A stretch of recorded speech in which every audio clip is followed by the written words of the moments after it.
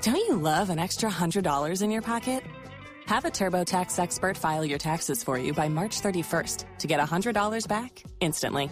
Because no matter what moves you made last year, TurboTax makes them count. That means getting $100 back and 100% accurate taxes, only from Intuit TurboTax. Must file by 3/31. Credit only applicable to federal filing fees with TurboTax full service. Offer can be modified or terminated at any time.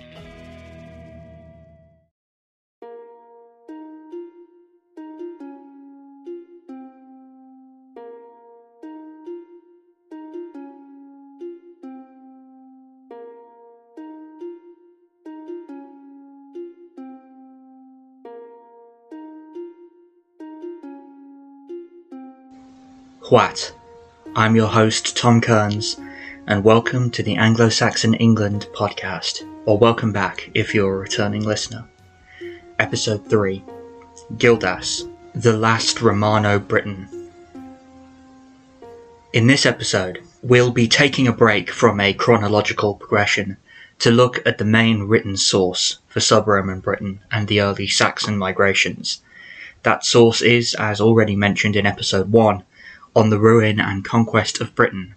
This text, which is both hugely important and frustratingly complicated to use, was written by a British monk called Gildas, and to fully appreciate what it tells us, we need to look at it as the product of his unique mind. We know very little about Gildas himself. A couple of hagiographies, that is, saints' lives, were written about him, but not until several centuries after he lived. They provide quite a bit of information about him and his life, but it all needs to be treated as suspect on account of when they were written. The only things we can say with some confidence about Gildas are that he was born in the same year as the Battle of Badon Hill, which isn't that useful since we don't actually know what year the Battle of Badon Hill took place, that he was writing some 44 years after the battle, and that he had some kind of connection with the British migrants in Brittany, where he was buried and allegedly founded a monastery. Besides these few nuggets of information, we know nothing for certain about Gildas himself. Traditionally, his work is dated to the mid-6th century. More recent scholars have begun to suggest earlier dates, though. Recently, it's been suggested that he wrote in 535 to 536, since he may reference the extreme weather that affected the Northern Hemisphere in that year. It's also been suggested that the style of Gildas's writing suggests a date in the earlier 6th century, or possibly even the very late 5th century. Unless the weather theory is correct, then we must settle for saying that Gildas wrote at some point between 500 and 550. Everything else must be deduced from his writing style, and the profound influence that the Roman legacy in Britain had on him.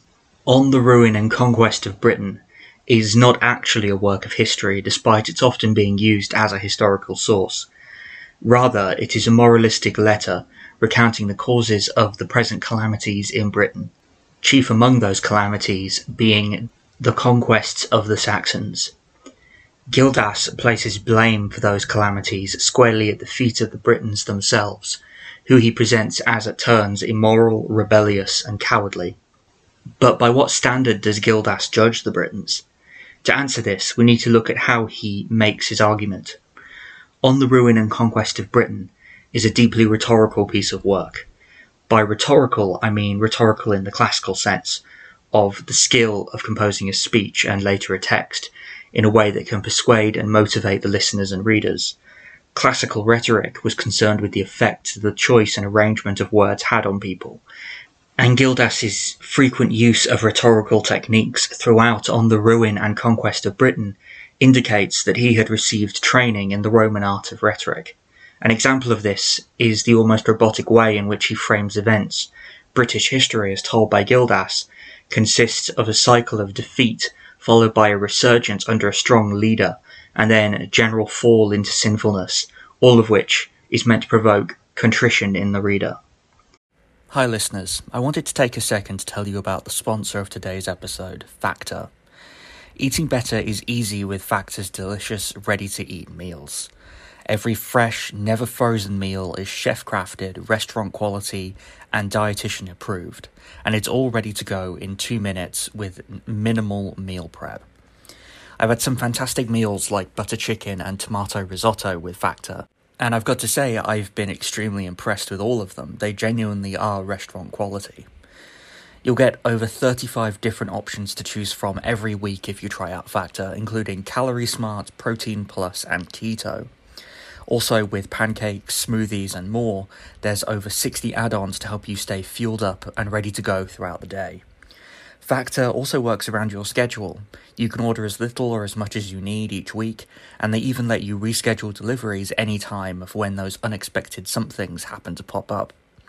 And to top it all off, Factor is cheaper than ordering takeout, so it really is a smart move to try it out. Get started today and get after your goals. If you're interested in trying Factor, head to factormeals.com/Anglo50 and use code Anglo50 to get 50% off. That's code Anglo50 at factormeals.com/Anglo50 to get 50% off. The more we read the text, the more it becomes clear that Gildas wasn't just influenced by Roman rhetorical techniques. The political language in which he speaks is saturated with Roman suppositions. For example, he frequently divides the people of Britain into three camps: citizens, enemies, and scoundrels, terms often used in the language of Roman politics. Similarly, he frequently equates virtue with law and order as personified in rightful imperial rule. His account of Magnus's rebellion in 383, for example, is entirely negative, and is cast as only the most recent attempt by the Britons to rebel against proper Roman authority. He makes a similar point about Boudicca's rebellion, but in that case it is also combined with a very Roman distaste for women openly wielding political power. With that focus on imperial authority in mind, it's no surprise that the closest person to a hero in On the Ruin and Conquest of Britain is the enigmatic Ambrosius Aurelianus, who Gildas tells us led the Britons to victory over the Saxons at Baden Hill, and who was also born, quote, in the purple, a reference to Ambrosius's family having some kind of senatorial rank, thus making him a representative of the rightful Roman government. In contrast to Ambrosius are the 5 contemporary rulers singled out for criticism later in the letter. The 5, all called tyrants, are accused of various crimes, but most conspicuously inciting civil war and impiety. Gildas accuses them of violating all manners of human and divine laws. It is for this reason that they are called tyrants, since they set themselves up as being outside of the law, while a rightful ruler, like Ambrosius, is a defender of the law. The rebuke of the 5 tyrants also offers another good example of Gildas's rhetorical training. He orders the list by increasing sinfulness, so that the first tyrant, Constantine, is guilty of fairly minor sins compared to the last one, Maelgwn, who is the most sinful of them all. Gildas refers to each of the men metaphorically as one of the apocalyptic beasts from the books of Daniel and Revelation, highlighting also Gildas's Christianity and his view that the rising sinfulness is a prelude to the Last Judgment. So let's recap. Gildas is clearly rhetorically trained and apparently has some knowledge of the imperial government that he holds up as an ideal. This indicates a Roman education, which suggests that such was still possible to find in sub-Roman Britain in either the late 5th or the early 6th century. Despite the changes that had occurred in Britain since 406, Gildas's worldview was deeply Roman, and it clearly shaped his political outlook on contemporary events. In particular, Gildas seems to abhor the tyrants making war on other tyrants, a disgust that lays bare his ideal that rightful imperial rule will bring law and peace, as Ambrosius Aurelianus did, while the native wickedness of the Britons will bring only war. It's hard not to see in Gildas's attacks on the tyrants a Roman idealist's horror at the rise of warlords who took power through violence and kept it through distributing the spoils of war to their followers. Such systems begin to crop up all over Western Europe at this time.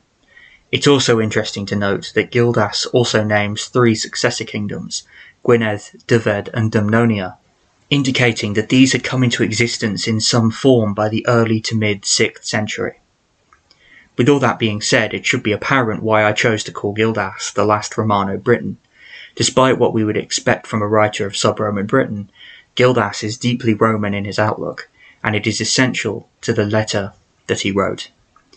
This outlook leads to what we could argue is an undeniably negative portrayal of the Britons and their history, and this becomes particularly problematic when we consider that despite Gildas not actually writing a work of history, his letter has gone down as the most influential source for the history of Britain in the 5th and 6th centuries.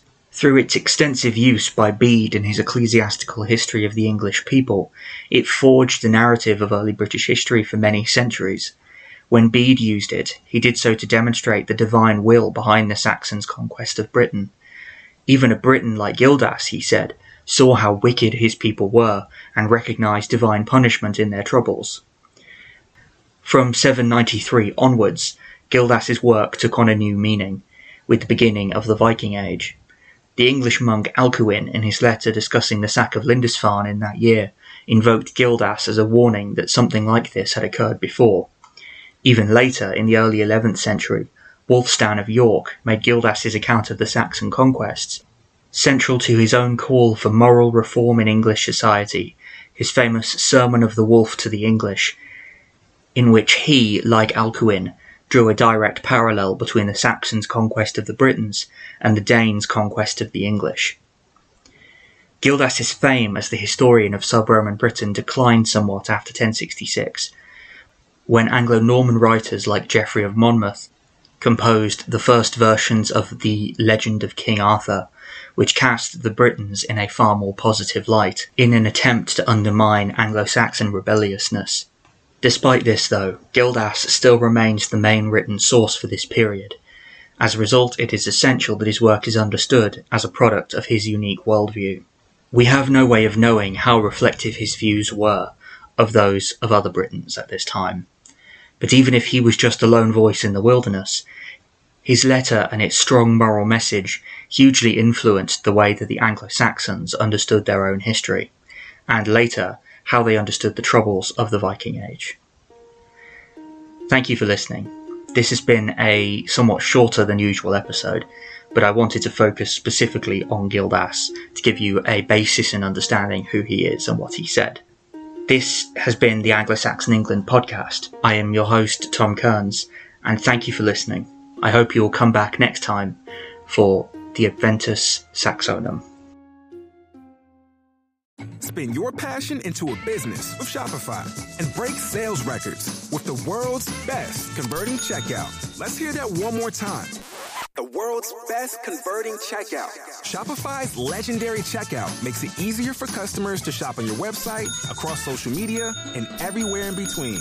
Now that's music to your ears. Any way you spin it, you can be a smash hit with Shopify. Start your $1 a month trial today at shopify.com/records.